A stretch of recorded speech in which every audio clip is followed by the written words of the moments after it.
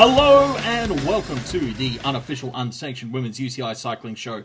This episode may be referred to in the future as Ding Dong the Witch is Dead, meaning Pat McQuaid is gone, or, oh my god, Sarah's dying, because she has a terrible cough and may possibly die during the recording of this podcast. Hi Sarah, please don't die. Hello, it's true. I'm really hoping Dan doesn't make me laugh too much, because laughing leads to coughing, and coughing leads to one less lung. Fortunately, we all know that I'm not the funny one on this podcast, so... And, oh my goodness, I had so much news this week, Dan. I know, honestly, I thought after last week when we basically did our world's post-mortem that, you know, we'd have a little bit of transfer news and possibly talk about cross because, you know, we're running out of actual interesting things to talk about. Oh! And, did you hear I'm that? sorry. That was the sound of all the cross riders throwing their phones and iPods and stuff across the train carriage or whatever it is that they do. You realise Daniel doesn't understand cross because A, he's Australian, so you know the kind of. Did you know? I realised this year we do actually have cross in Australia, but it's all basically in Melbourne, and you do, and it's one weekend because there's only actually one weekend in Australia cold enough to have cross. But you know, and Lisa Jacobs, who's a lawyer in her. I know is terrifying and awesome in every facet of her life. Yes. Very funny woman. I really recommend her Ride Happy blog because she's hilarious. But she was the first ever Australian national champion. Yeah. So Australians don't have mud and wind and rain. They have crocodiles and forest fires and things like that, which I still maintain. And venomous kangaroos and you know, but other things. Also, Daniel. Oh, well, maybe when you come to Europe, you should come in the winter.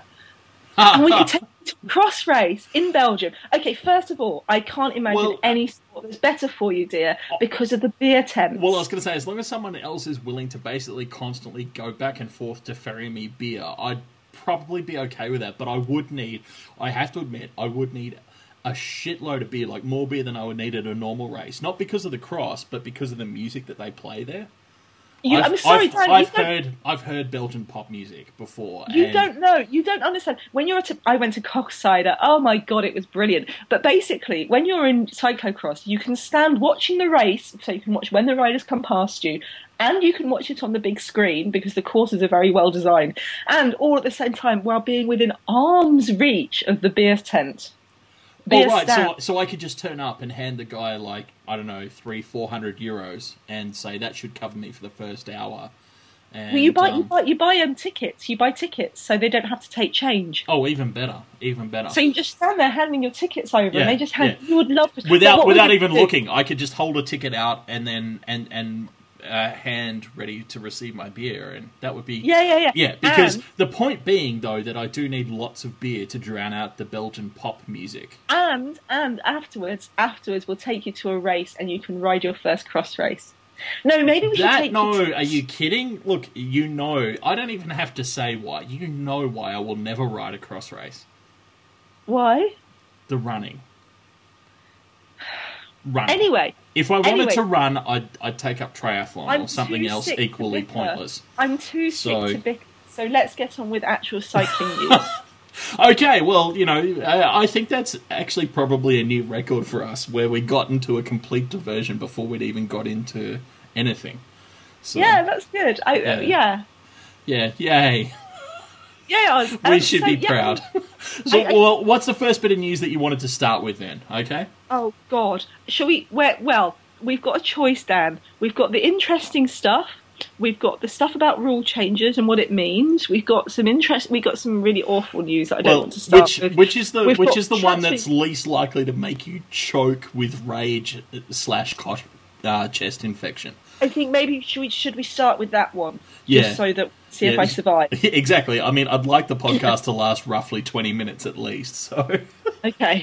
Shall we talk about the fallout from the Giro della Toscana?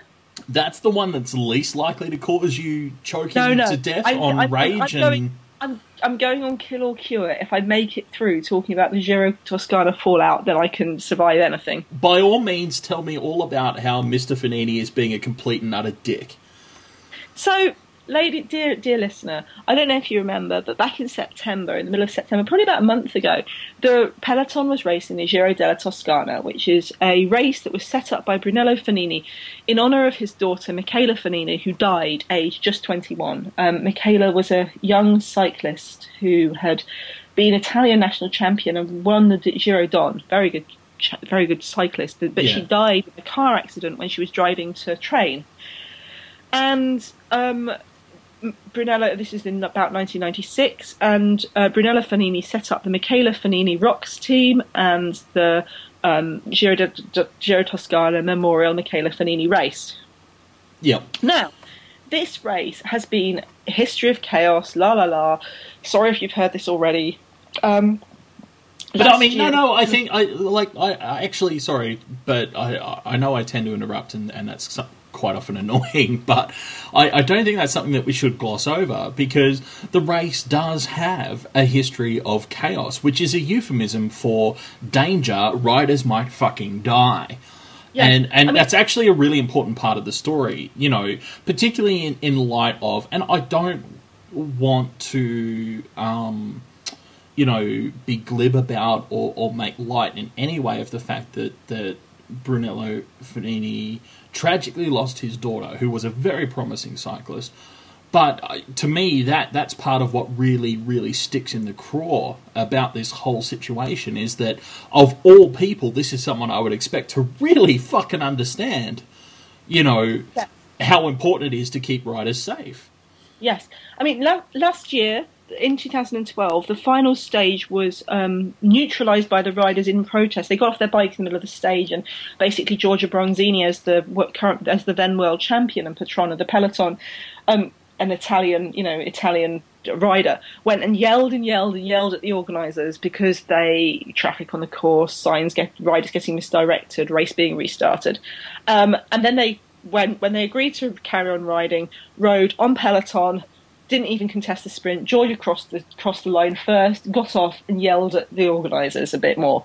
Because, you know, I mean, and this is something that I actually really like about the women's peloton. They are often given a really shit time. You know, we joke about the terrible food and, you know, the and they're being put up in fucking tents and camping sites and stuff like that, you know. Things that would actually make the men lose their shit and go home and cry, and the women deal with this day in and day out, you know. Yeah. To drive the women's peloton to the point where they're protesting in any form, it's got to be pretty fucking dire. But also, it's very interesting because there were 3 races with severe traffic problems in this year. I mean, what happened with this year's Giro Toscana is the first stage was an evening time trial where pedestrians were wandering around the road and parked cars on the course. The first 2 road stages, they because they only had a very few number of moto outriders, they said basically if you were more than 2 minutes behind, you were on your own, and you had riders like Annemiek van Vleuten riding by herself through traffic because once she'd been dropped from the front group. In the second road stage, they basically, the riders, no one attacked because, as Marv Barras from Orica AIS put it, riders were so scared about not knowing what would happen if they went round the corner that they wanted to ride in a great big bunch because, you know. And at the end of that stage, they had a situation where a camera woman got in the end of the way of the final sprint and got run over by Chloe Hosking. Yeah, which, you know, again is a euphemism for basically taking Chloe out of contention. You know, like Chloe is. I mean, she joked about how her dad taught her to ride in taught her to ride when she was a little kid, but because she started off as a track sprinter, and her dad would basically like try and push her off a bike and stuff, while she had to avoid him. You know, Chloe's got fucking mad skills. Yeah. That's not well, and she's a tough chick. You know, it's not that's exactly the point. You know, it's not like she's someone who wouldn't have avoided this collision if she were able to. You know. Yes, exactly. I mean, out of all the riders, it's like, you know, it's a bit like she's, you know, no one of course is up there with Marianne Vos, but she's, you know, she's that next tier down of riders who you expect to be able to work miracles. Anyway, So, blah, blah, blah, terrible race, traffic in the race, dangerous, horrible, bad conditions. And on the final stage, the riders protested and majority of the peloton refused to ride the final stage. And I should point out at this point too that it was a significant majority. I mean, we're not talking a 51-49 split. It was a major element of the peloton. Pretty much everyone without immediate ties either to the Italian Federation or to Brunello Fanini himself. Basically refused to ride the final stage in protest. And this. Caveat now, this part is an assumption on my part, but I believe in no small part because clearly the protest on the last stage of last year had fallen on largely deaf ears. Yes, and the protest was led by Elisa Longo Borghini, who rides for High Tech, who's the up and coming star in Italian cycling, and Elisa was leading the protest as the representative in the peloton of the Italian Professional Cycling Association. Yeah, the Riders Association the Italian Riders Association, because she sits on their board. It was also led by Giorgia Bronzini. Yep. Wiggle Honda rider, 3 times world champion if you include her track world champs win. Absolutely, and who has been on incredible form this year. She's won so many ridiculous things, including several races that I would never have thought she would even be in contention for. So yeah. And the third Italian rider who is involved in the protest for a lot was Noemi Cantele, who she sits on UCI boards on UCI. Ethics Commission, and although she's not had such a good race this year, she's a very well respected rider. She was third in the World Championships in 2009 when she and Guderzo basically destroyed Voss by tag team attacking her all the way over the hills, and she came and she got a silver in the ITT that year too. Yeah. And the other person who was involved in the protest was Voss. Well, I was going to say, exactly, Voss, and also then, by extension, the Rabo team and Emma Johansson, who was second on GC, and the Orica team. We're not talking lightweights in the sport or nobodies in the sport, but also people who, not just in the sport, but in the race, had a hell of a lot to sacrifice in order to make themselves be heard. When you're talking top 4 on GC, 8 of the top 10 riders are saying, we're not going to ride the last stage, we're giving up our top 10 position, because that's how important it is for us to be heard on this issue of safety. That's the kind of shit someone doesn't do lightly, Yes, and someone and Claudia Hauschler, who eventually, in inverted commas, won the race, she said herself that she didn't win, she came 5th.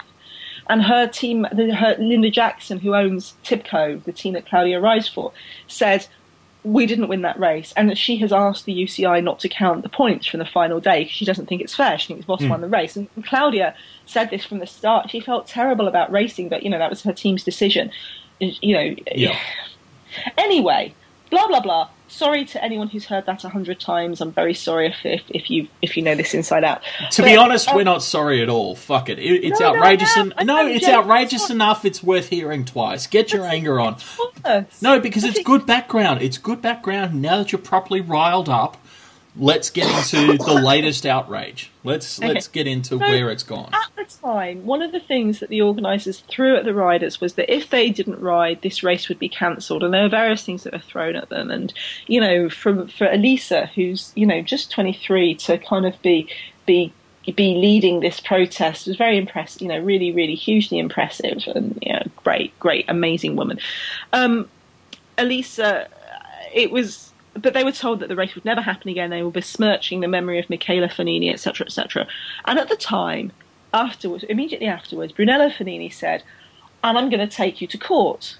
And he especially blamed Longo Borghini, Cantele and Bronzini for persuading Voss not to ride because they didn't want to ride in the rain.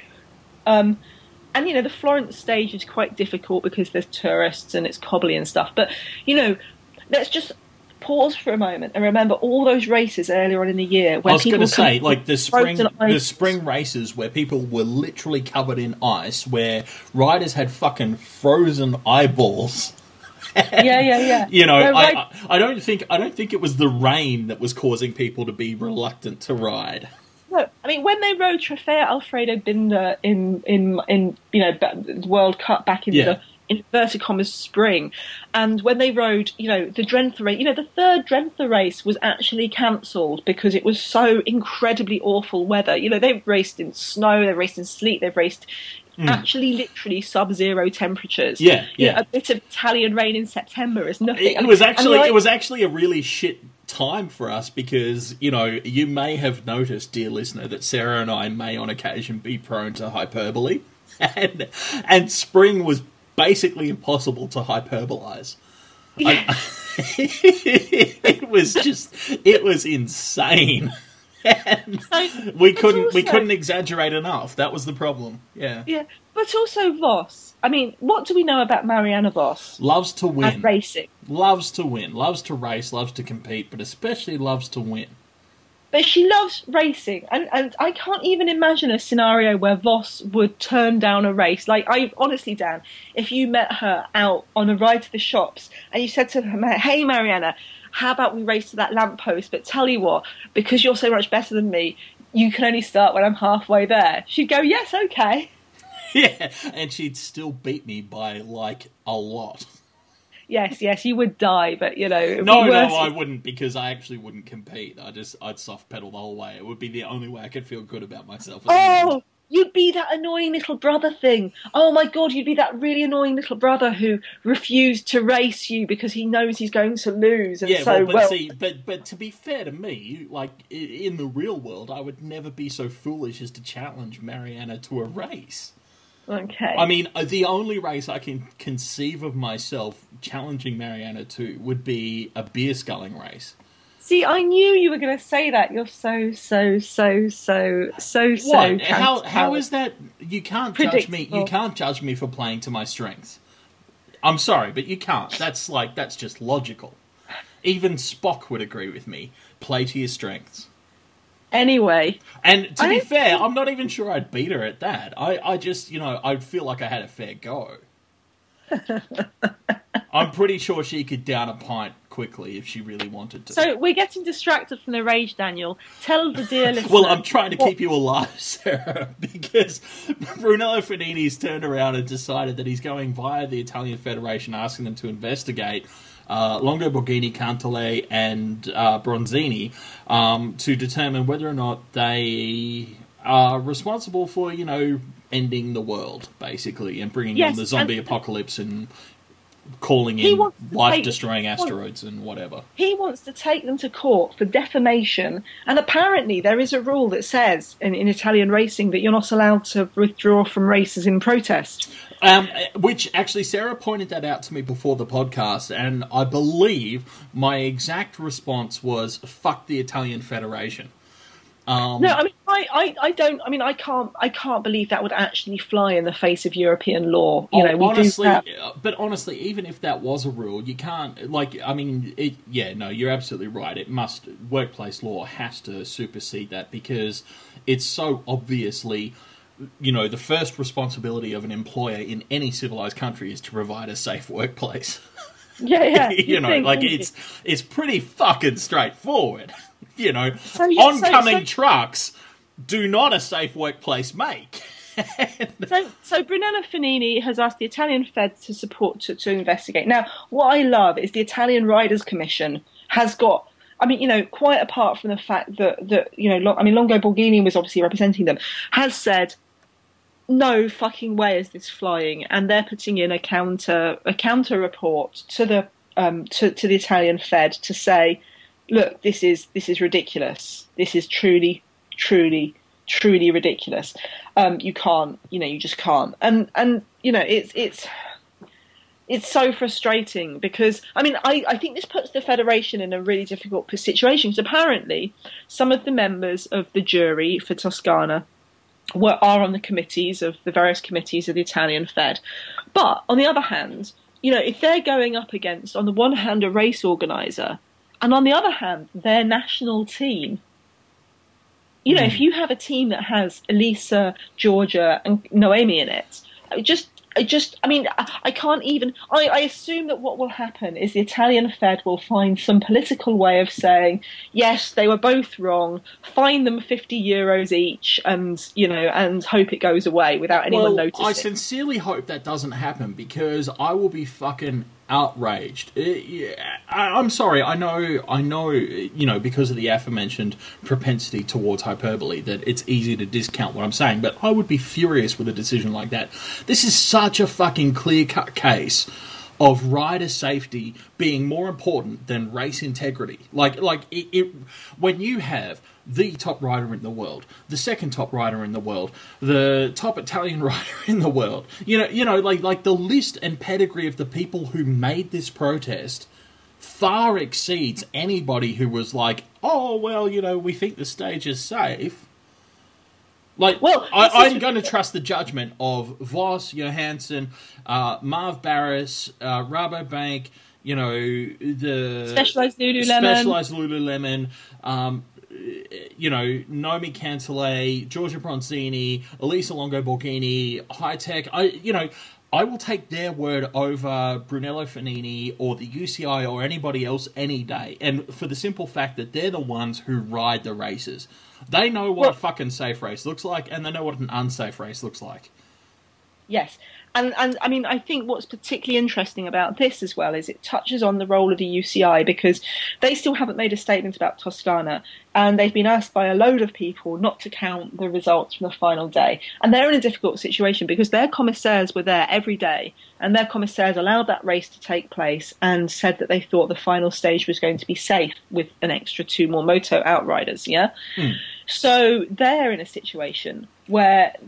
And that's going to be really interesting to see what they do. Well, it does ask a really important question about the culture of the UCI. And, that leads into something I assume we'll probably touch on a little later on about the possibility of cultural change in the UCI with the change of presidency. But, just because a commissaire, in theory, has the authority to make that decision, doesn't necessarily mean that they're culturally supported in making that decision. Which is a really interesting, internal political question as well, except that, and this is where I will forever come back to, in the case of rider safety trumps all. Yes. It's that fucking simple. What's very interesting is we all said, how the hell did Giro Toscana get HC category? And in his interview on CicloWeb and all sorts of places, Brunello Fanini has been saying, I got HC category. I was the only race to get HC category that year because the UCI knows I'm an excellent race organizer. And given the amount of shit that happened last year and the long history of shit that happened in this race, how did that happen?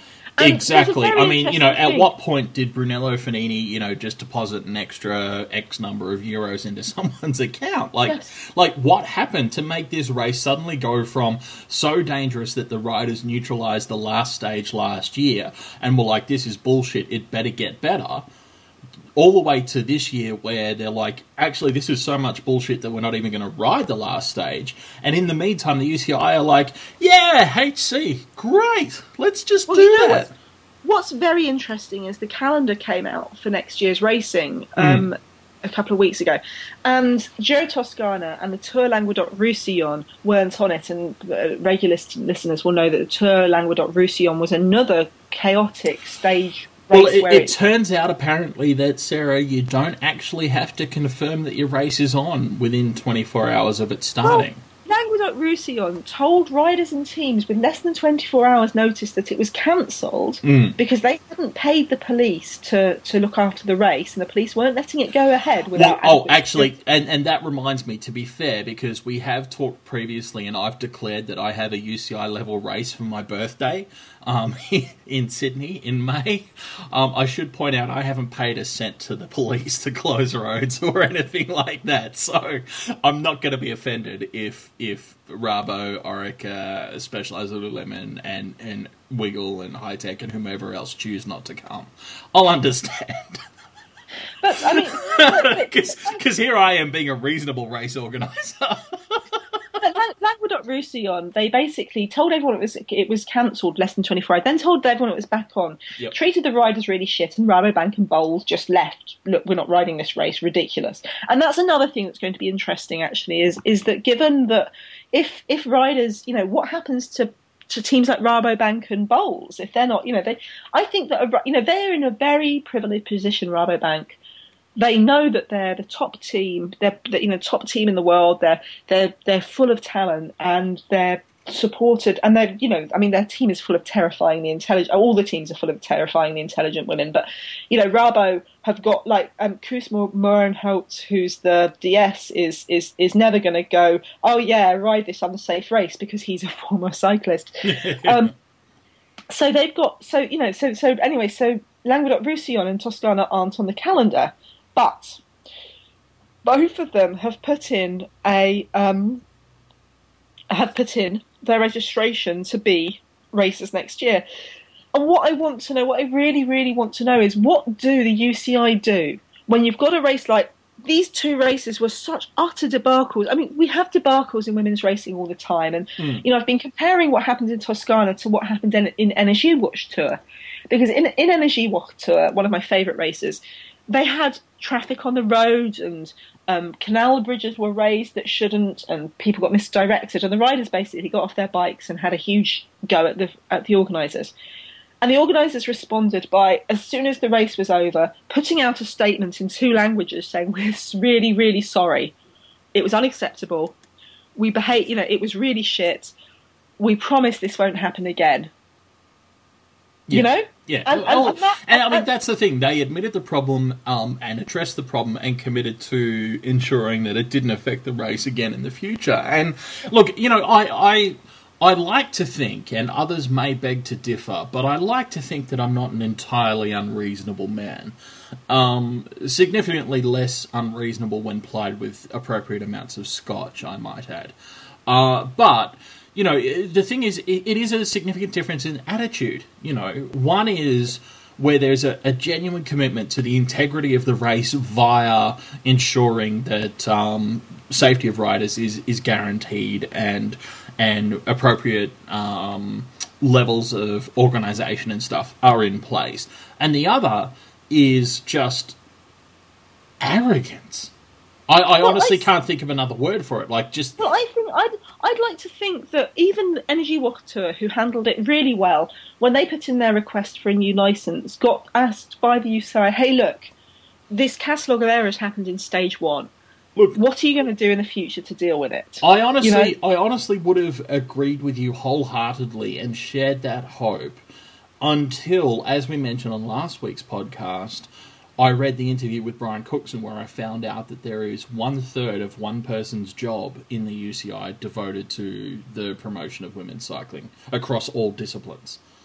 Yeah, but yes. So I have to admit that I have severe doubts about the commitment of the UCI to, what I would assume, I previously would have assumed, if he'd come to me and said, Dan, how about you take on the responsibility of being the world's governing body of a sport for, a week or a month, just for shits and giggles, we'll see how it goes, we'll put it on YouTube, people will think it's hilarious because you swear a lot and you're drunk. Even at my most drunk, I would have expected that it would be part of my responsibility to, on reviewing an application, look at the history of the race, identify problems / areas for improvement, and mention them. I could be overly optimistic, I admit, but that's what I would have thought would be normal. Yes. Luckily for us, there has been there is some hint. There are hints that the UCI is changing. No, I don't believe you. There are. And firstly, Brian Cookson saying that, and that he was saying that 1/3 of one person's job is clearly not good enough. But what I was really impressed by was pretty much the day after Worlds, there was an announcement. The week after Worlds, there was an announcement that the UCI has ditched the median age rule for women's cycling. Do I mean median? It's not average, is it? Well, but it's also not median, because a median is standardised to exclude the outliers. So, okay. no, I think it's just an age limit rule. Is really all there was because women's cycling, and we've mentioned this before, because women's teams are governed under the same rules by men's continental team rules. They basically cut and pasted a lot of their rules, and one of the rules that was cut and pasted along with everything else was that in women's teams, you have to have more riders under the age of 28 than over the age of 28. So if you have, 11 riders, 6 of them have to be under 28 at least. Which is pretty fucking brutal when you think about two really key things. One, we know physiologically that women tend to peak athletically a little bit later than men. And two, that women, by nature of the current culture of cycling, tend not to enter the sport as young as men do. Yeah, I mean, it was a weird rule. I mean, it does sort of make sense. It doesn't make sense in the context of North America and Australia, okay? But it does make sense in the context of European cycling. And the reason it makes sense is that you've got 3 layers of men's teams, World Tour, Pro Continental and Conti. And Conti is supposed to be a development level. So, there's an incentive, so they have the rule in there as an incentive to keep hiring in young, fresh talent. And the idea is that, I guess, that makes sense for a Conti team, but how does that possibly get translated to women's cycling where, as we've noted almost weekly, there is no division? Yeah. So, and it's very, very difficult because, I think about, riders who are 30, off the top of my head, this year, Emma Johansson, Georgia Bronzini and Evelyn Stevens are 30, yeah? Now, I know that, a team is going to do that, is going to do everything they can to keep those riders in the team. No one's going to be ditching those 3 riders because they're over 28. But what it does mean is that for every one of those you have to have an under 28-year-old. And for every domestique you have, so this year, for example, Specialized took on Carmen Small. Carmen is a rider who's been based in the USA for the last couple of years.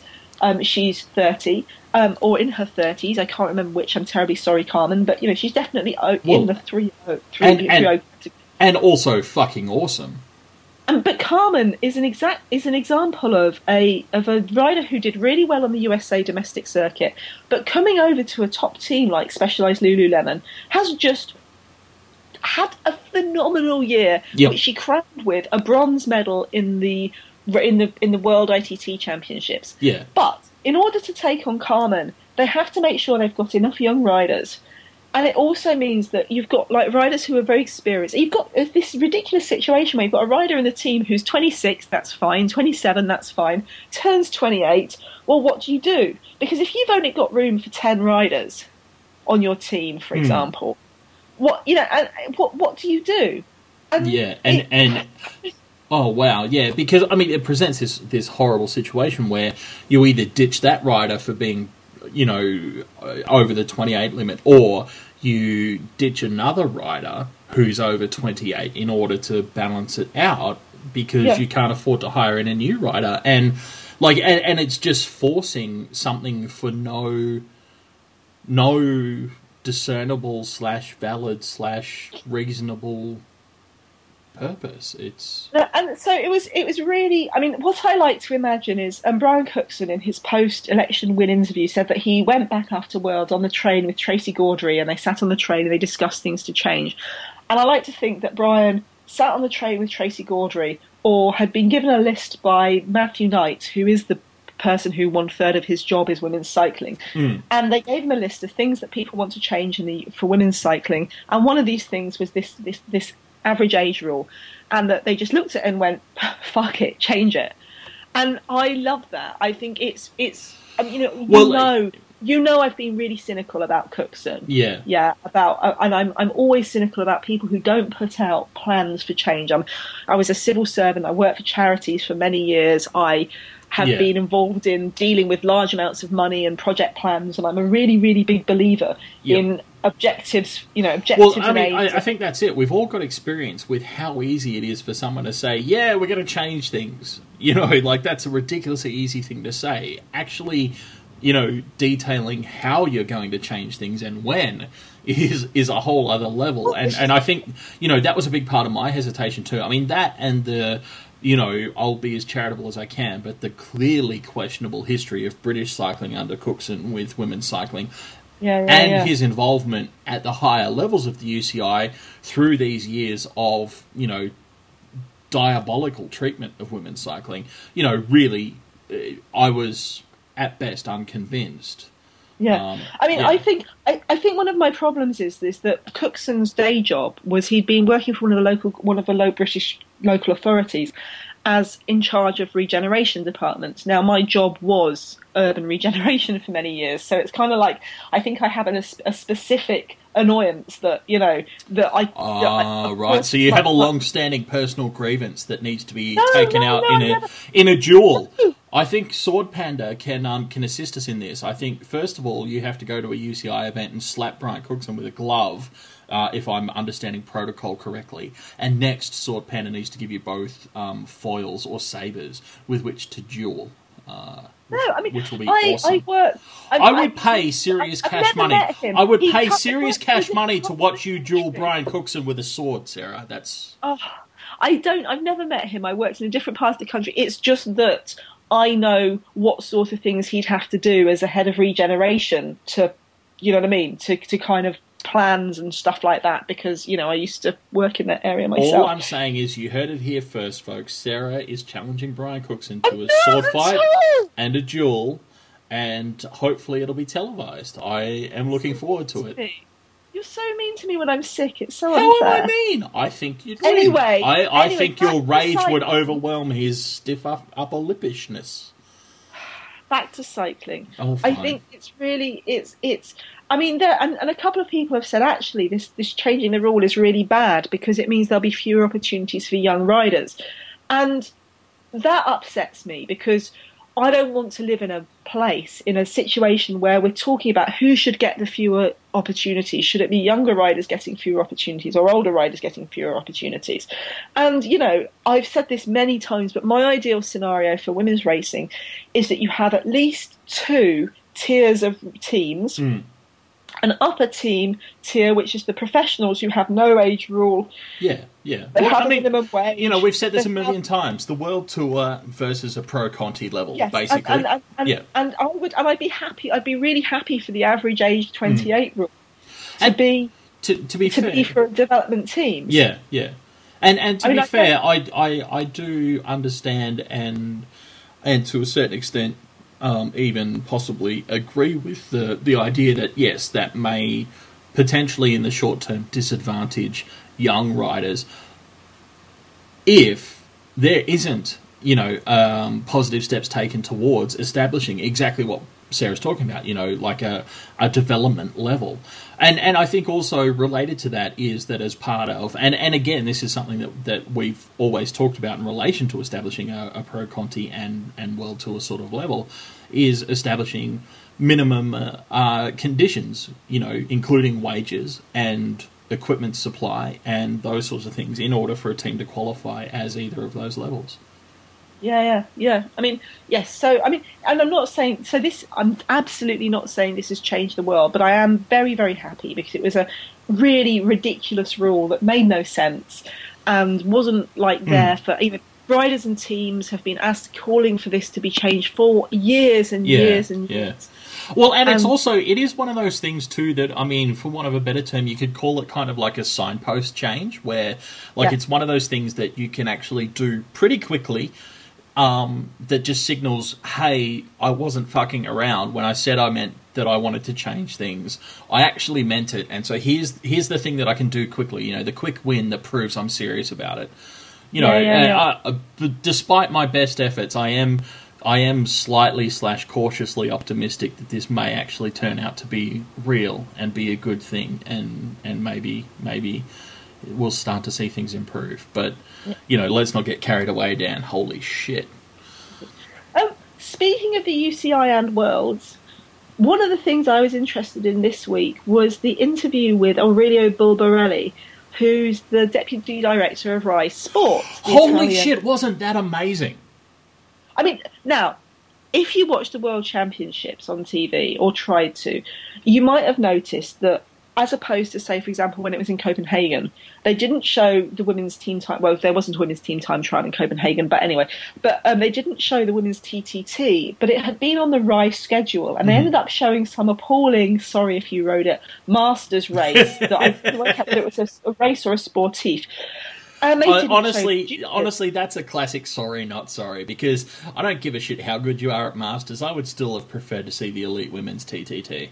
You know, I love you, I respect you as a Masters athlete, I'll happily acknowledge that you're a better rider than me, I'll buy you a beer, but I would still have preferred to see the women's TTT. Yes, and the juniors race, and so what had been very interesting is that, I don't know about other people's broadcasters, but all the way through Worlds Week, BBC journalists and journalists from Rye, and I think journalists from Belgian TV too, were having conversations with people on Twitter when people rightfully said, hang on a minute, why aren't you showing this? Why is the coverage so crap?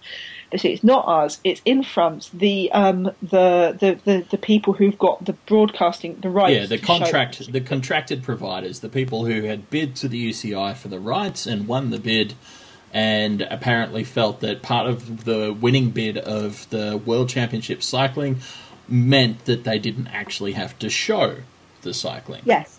And Bob Borelli's, so there was a great interview with Julia Del Mayo, who's a fantastic journalist. You really should be following her on Twitter. She's great. She pops up all over the place, actually, because she does some work for the Giro d'Arna. She does things on writes for Tutu Bici. She's got a great Twitter. You know, she's just she's an amazing journalist, really good fun as well. Anyway, Julia interviewed Aurelio. And he had this really no-holds-barred interview where he was having a rant, basically, about how much he hated the in-front cycling coverage. And he said that from a Rye perspective, and this interested me too, both the women's race on Saturday and the men's race on Sunday were the highest watched things on all Rye TV. So, because, you know, Rye have a huge number of channels. Yep. It's just the sports. I guess it's a bit like BBC or something like that. Yeah, like a major national broadcaster. Yeah. So Rye, and that was interesting to me too, because he didn't say how they compared to each other, but he was making it very clear that both the women's race and the men's race were the highest watched things on Rye. Yeah. So, you know, I mean, fantastic. But he was also talking about how incensed he was about the coverage, and he said, especially, I mean, we knew that they'd planned to show the TTT because they had it all ready for it. They were sitting there. They brought in a female commentator, a former cyclist, to talk about it. You know, they were ready, but they couldn't show it. But he also said that they were only told 10 days before the race that they wouldn't get footage of the juniors races. Junior races, yeah. Now this is really important because Rye, you can watch on Italian TV the junior men's and women's junior road championships. You know, you can watch all sorts of things. If they show things like the Trofeo Binda, they show an hour a day of the Giro Rossa, the Giro d'Arna, the women's Giro. They're not. It's not like they're perfect. But they are. No, but they do make a genuine effort, and they are genuinely committed to the development and growth of the sport overall. I mean, they are basically the ideal broadcast partner. Yes. Now, especially when we're talking about the Italian channel, when we've got a huge ton of junior Italian talent, and also, you know, you can't gloss over the fact that the Worlds are in Italy this time round. Exactly. So of course the locals are going to be fucking interested in the race. Like, yeah. So that was a really interesting thing. Now, a load of people I know, including me, emailed in front to complain about the coverage, and they said, no, it wasn't us. It was the host broadcaster. It was your own broadcaster's decisions.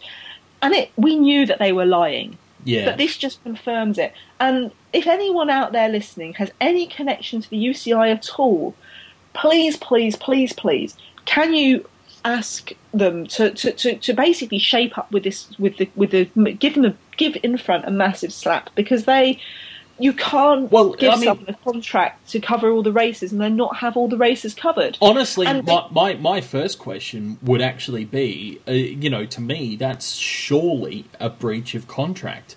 I mean, holy fuck! And unless the UCI has been so negligent as to not require, and we're not even talking live coverage, we're talking actually fucking having cameras there. It's not like they recorded it and could have shown it later. They didn't even have cameras there. And to me, that's got to be a clear cut. I mean, breach of contract. It must be. It must be. And if not, then I want a list of names of people at the UCI who no longer work at the UCI, because you can't possibly negotiate that contract and keep a job. Like, you just can't. I'm going to say I've dealt with contracts for people getting big sums of government money. You know what I mean? I've dealt with contracts like that, and I've God, I'm going to die. She's going to choke to death. Okay. Just talk amongst yourself for a little while, Dan. So, for lunch yesterday, I had a beer.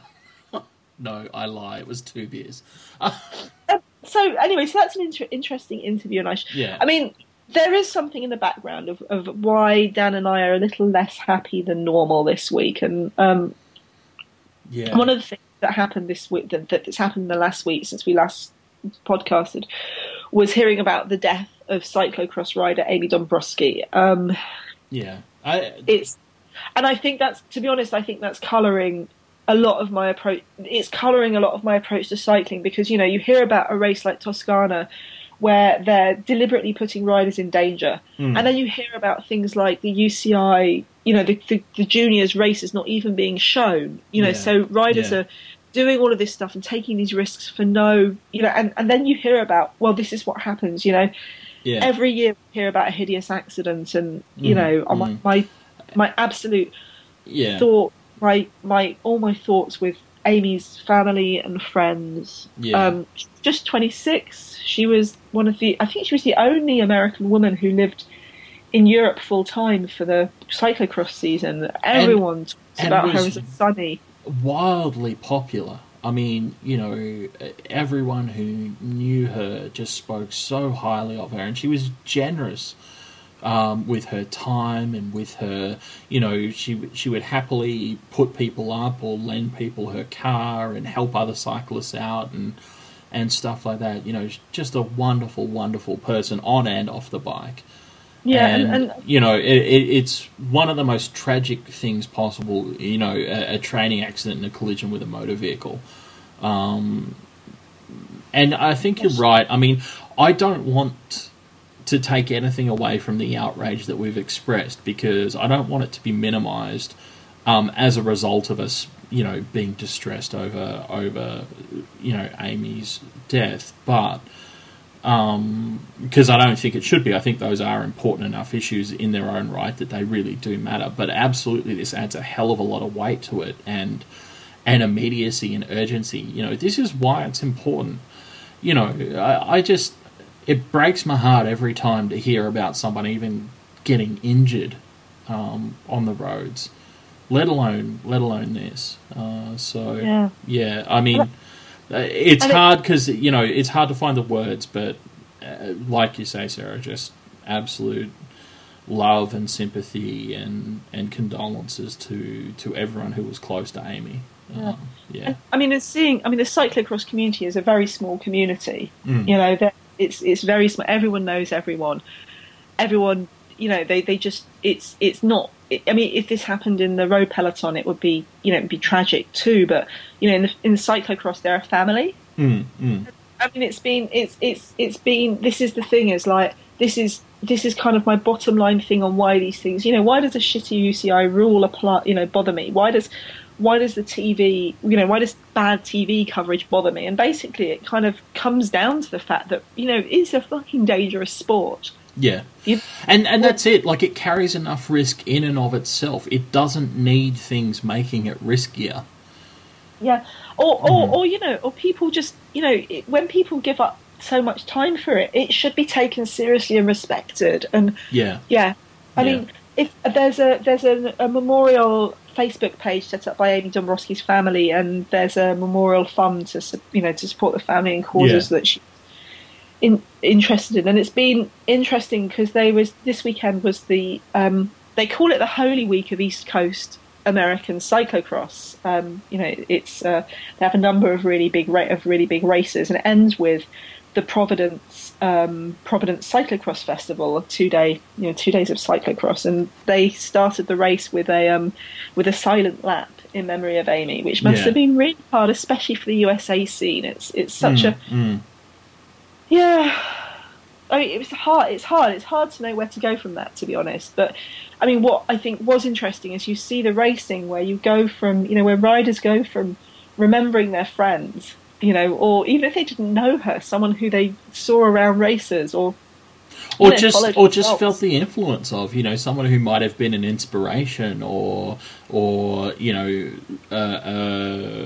goal, like an example of someone that you aspire to be like. And then they kind of went on to the races and the racing, and there's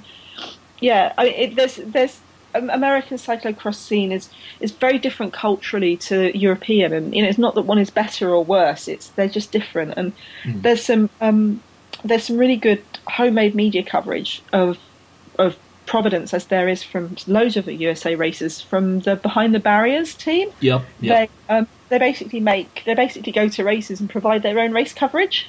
Cool. With lots of interviews of riders beforehand and stuff. So I just check out the Behind the Barriers for Providence. Yeah, and if you're in a position to do so, I do encourage you to check out the memorial page for Amy, and if possible, donate to some of the causes that really meant a lot to her. Yes. You're right. It's like really hard to segue out of that. It's almost, it feels like anything that we say or do would be a bit glib and flip, but we need to find a way, so I'm just going to boldly go for it. How about you tell me about some of the more interesting / exciting / unusual / weird transfer news that you've picked up in the last week? Well, the big transfer news has been Ellen van Dijk going from going for Specialized Lululemon, where she's been for a number of years, to Bowles Dolmans. Yeah, that one really, I mean, obviously it stood out to me because of Ellen, but that to me is like really, really interesting because it's not just Ellen who's going to Bowles. They're pulling together quite a few people. Yeah, I mean, Bowles had been built around Martina Brass, who's a very, very good classics rider, classics GC rider. And Martina had a horrible accident last year, had crashed again this year, and she's retired. And they're replacing Martina with Ellen van Dijk for the classics and for the time trialling. Megan Garnier from Rabobank, who will be their hilly rider and GC contender. And then they've also taken on a couple of very young, Dutch juniors, Demi de Jong and Nikki Zeilard. Nikki Zeilard, if you don't know, she comes from a really huge Dutch cycling, what's the word for where everyone in your family goes but has a massive pedigree? Dynasty, that's it. Her grandfather was Zoop.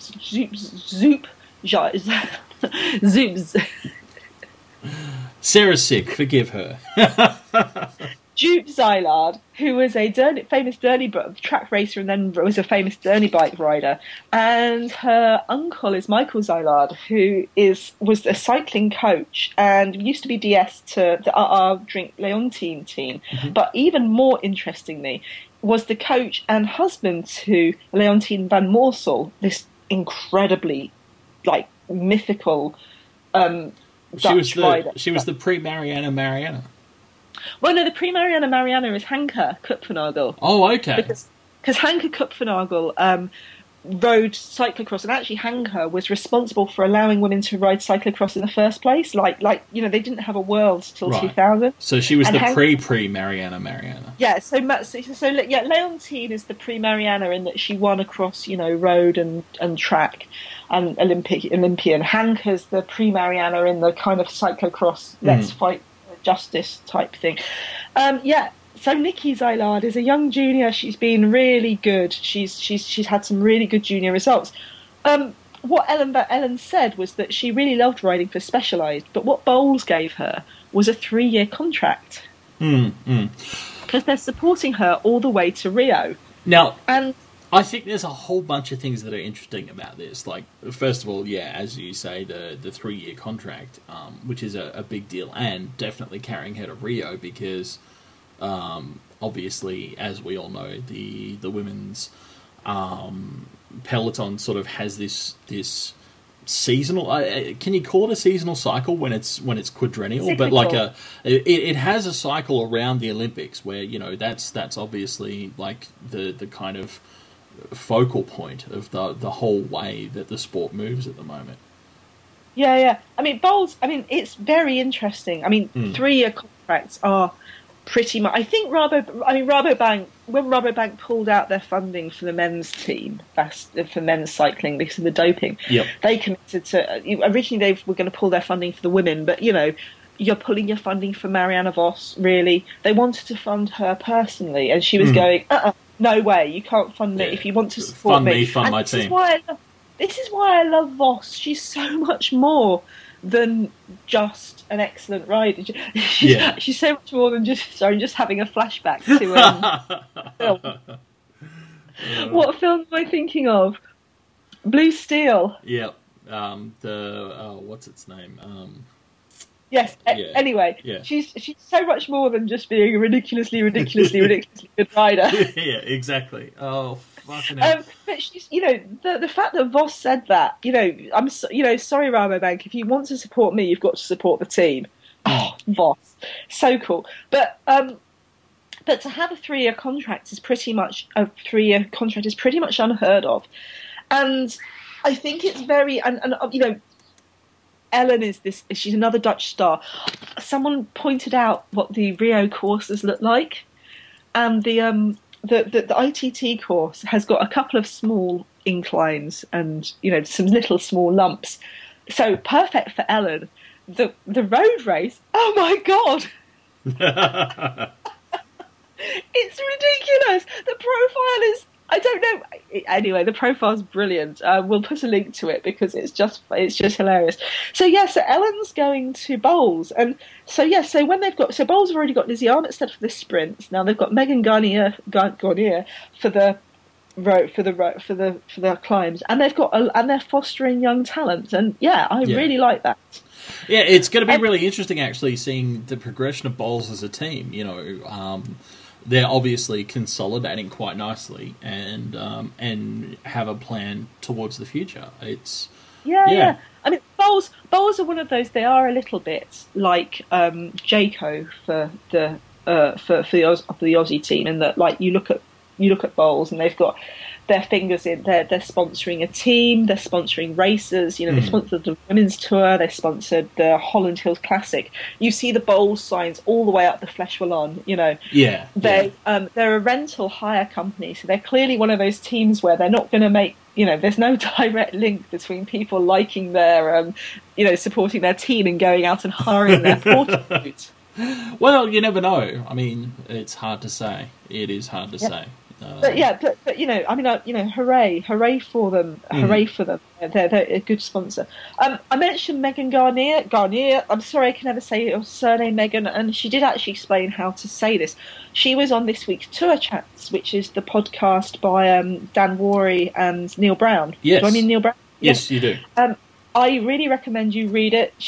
Go and watch it. She's very funny and very. And she talks about, they do a good podcast. Those guys. I mean, it's kind of a vodcast, isn't it? Because it's video as well. But But you can listen. You can just listen to it if you're on the bus or whatever.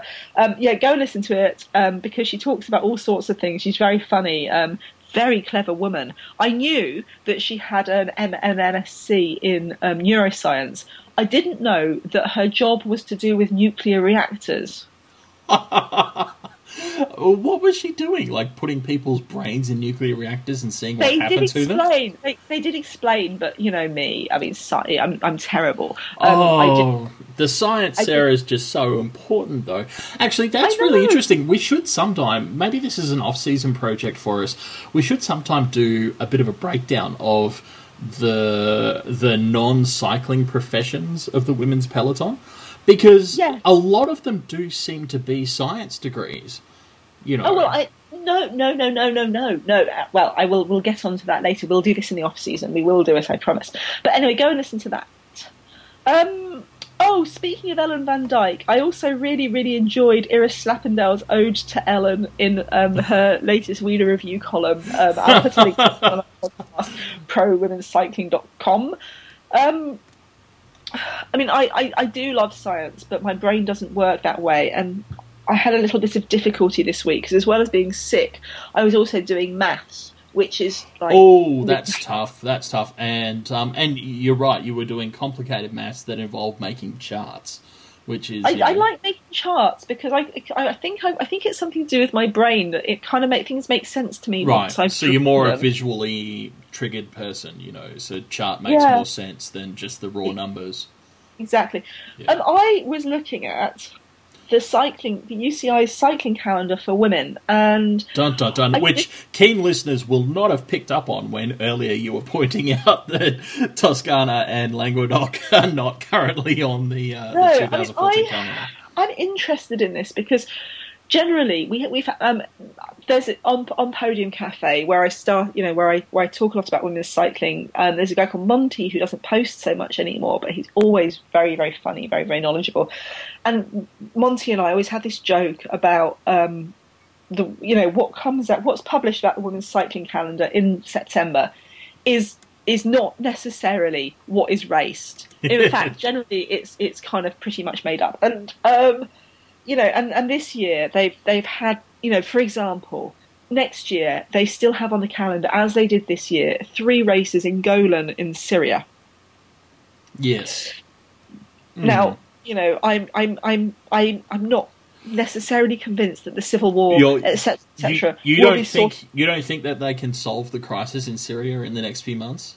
Okay. I'm not sure. If I was the UCI, and when the Golan race organisers came up to it, hey, we'd like to put the race on the calendar, that I'd say, yeah, have it, brilliant. Well, I mean, then again, as we discussed earlier, there doesn't seem to be enough time for a whole lot of investigation and oversight from the UCI.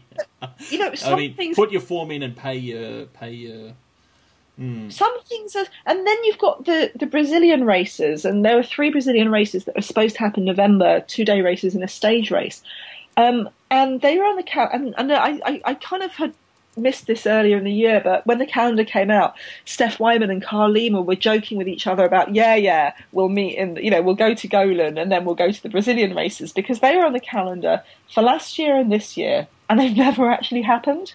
Yeah. So, anyway, so when I was looking at the calendar, I looked at so I thought, okay, I'm going to look at how many race days were there and how many races were there last year, you know, when announced for the 2013 season. How many races were announced for this year's season just gone in September 2012? And I looked at it, and basically there were 180 race days on the women's cycling calendar, and only 147 were actually raced. To be honest, though, if you'd set that up as a question to me, I probably would have guessed lower. I'm not saying that makes it right or acceptable, but I probably would have guessed more around the 120, 130 mark. Yeah, I mean, we lost 6 stage races and 9 day races, and it works out very roughly as about 18% of the original calendar. Which is still, I mean, that is very high. As a percentage of the whole, that is still very high. I mean, if you go to my post on Podium Cafe, I colour-coded it, because it wasn't all bad news, so within that also included things like the Ladies Tour of Qatar, which added a day, or the Tour of Zhoushan Island, or the Philly Classic, which weren't on the calendar in September but did happen. Yeah. And, regardless of what happened in it, the Giro Toscana was originally announced as 3 days and became 2 days. So, and then there were some of those cancellations. So, for example, the 3 Golan races cancelled due to war. I think that's a legitimate reason. I was going to say, that's a legitimate reason. Honestly, like a race organiser, the 2 reasons that I'll pretty much immediately accept are, we can't guarantee rider safety. Okay, Toscana, I'll let you off. You can cancel your race. And we have a war. And the other one that I let off was the Novellano Reggio Cup, which is the 3rd race in the Drenthe race. They'd had Drenthe 8 and Ronde van Drenthe. It had been terrible, terrible weather. The weather got worse. Flights were being cancelled all over the Netherlands. The riders were there. The race was there. It was all set to go ahead, and the weather was just that was. Well, I mean, that was the one where it was pretty much like, even with infrared paint and goggles and technology and GPS and stuff, we actually can't tell where the roads are. So maybe we shouldn't have the race. So I will forgive that one as well. You're right. So that's how many races we lost last year. Now, so bear in mind we had about 140. Between my 2 charts, I'm 1 race out. It's killing me, but I just can't face going back to change it. So say we took 148 racing days left last year. Yep. Now, this for 2014 though, even without Toscana and Languedoc-Roussillon, we're going from 148 racing days to 168 planned for next year, and we've got a number of new races. So some of the new races, like the Women's Tour in Britain, the Women's Tour of Britain. Oh my God, dear British listener. The Women's Tour of Britain is the 7th to the 11th of May. It's starting in Northamptonshire. It's my birthday weekend. I was going to say, it's basically a celebration of Sarah's birthday. So, for a start, 1, you have to go to this race if you're in Britain. As an Australian, I will not accept any excuse that involves, but it's so far away. Fuck you, it isn't. 2, it's Sarah's birthday, so take her a present or buy her a beer when you're there. 3, it's Sarah's birthday, so you're going to the race to take her a present and or buy her a beer while you're there. Yes, I mean, that's so exciting. So we've got the new Women's Tour of Britain. We've got a couple of races, and I like both ways. The Women's Tour of Britain is a brand new race. It's run by Sweet Spot, who run the Men's Tour of Britain, and they also run the Tour series of Crit. They're a very, they're an organisation with pedigree. They know how to run a race. They're setting up a brand new race. Brilliant. I'll have that. There's another couple of races which are races that have been existing, so like the White Spots Delta Road Race in Canada, and the Gent-Wevelgem Women's Race, and the Winston-Salem Cycling Classic in the USA, that have been races that haven't had UCI status, that are stepping up to UCI status. Oh wow, that's fucking cool, man. I'm excited about that. That's awesome. Yeah, the GP Plumelec Morbihan, which wasn't UCI, which is one of the Coupe de France races. That's good. So that's a really interesting thing, because sometimes when you have brand new races out of nowhere, Exergy Tour, it could be a sign that they're not going to be around for a long time. But of course, we're much more suspicious of those races in an Olympic year, because there is an established pattern of that. But this, looks like, that sort of ideal situation where racers who have been around for a while and have established themselves are confident in their ability to step up, which is fucking great. And, I fully support that as ideally a step in the direction for the whole sport of, sustainable growth. That's fucking brilliant.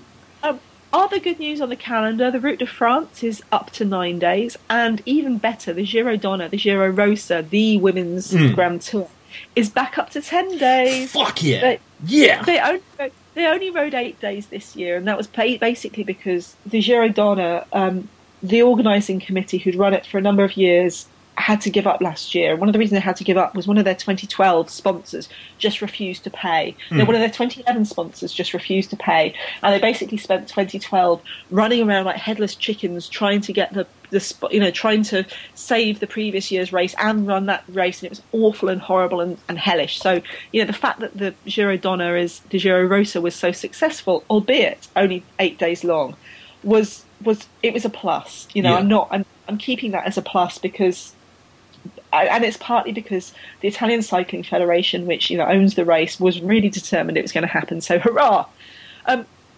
Other good news about the calendar. One of my favourite races is the Ster-Zeeuwsche Eilanden, which is a 3-day race in the Netherlands. It's in Zeeland province. So one of those extraordinary places where parts of it have been carved out from the sea. Yep. And it's very, very Dutch racing, where you have some cobbled sections, but really the things that make the races really hard, and I mean they're really hard, the winds coming off the North Sea. Mm-hmm. I think it was Marijn de Vries described herself as getting sand blasted, wind blasted, and rain blasted. All at the same time. Now, Ster-Zeeuwsche Eilanden had to cancel this year because they were supported by Rabobank, and their local Rabobank pulled out their funding and said, it's because Rabobank's told us we're not allowed to sponsor cycling anymore. And that was and it was, I really felt for them because it's run by volunteers. It's a great, great, great, great race. So, yeah, I mean, there are still some races that I look on the calendar. So, next year, technically, we've got 168 racing days. 178 if you believe that Golan and Brazil will take place. Yeah, I decline to comment at this stage. Yes. One of the things that's interesting is that I also looked at was how they overlapped, because there are some. And because obviously, when you say 168 racing days, obviously not everyone can race all of those races, partly because of around the world and stuff, and partly because of overlap. So, for example, the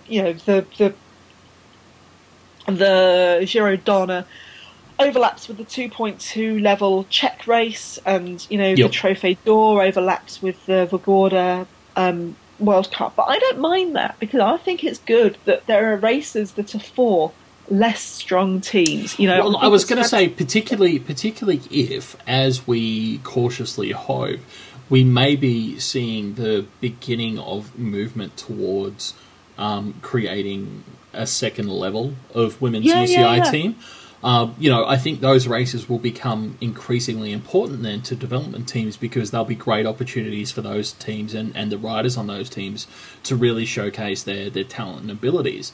And again help the sport become stronger and more stable across the board. So yeah.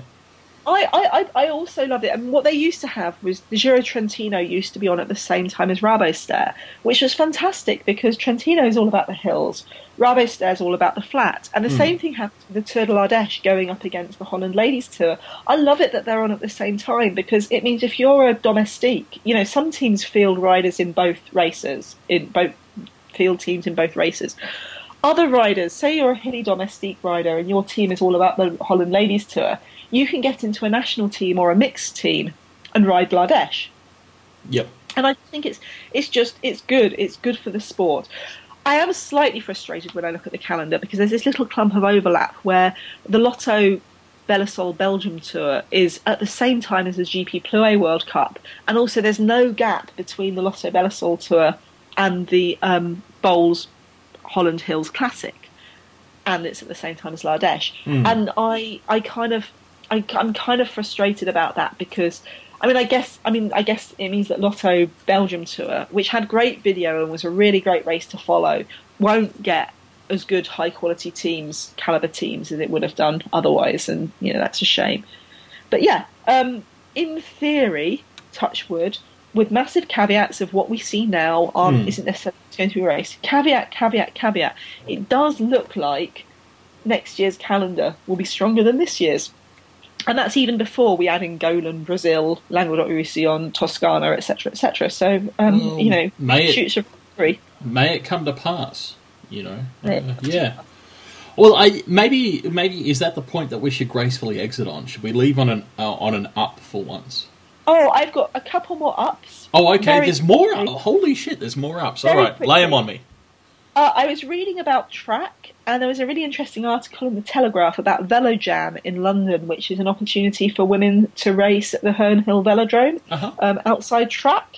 And I was also, speaking of track, reading about Australian cycling have started a women's Madison league Women's Madison events and in Melbourne, and also going to have a Women's Madison National Championships, which is really good. Now, that was an initiative that came from Cycling Victoria, and I believe, I may not have all the facts, but I believe that Monique Hanley, who, you know, we're fans of, was an integral part in making that happen. She's been working on it for about 3 years, I think, so it's very cool to see that come to fruition.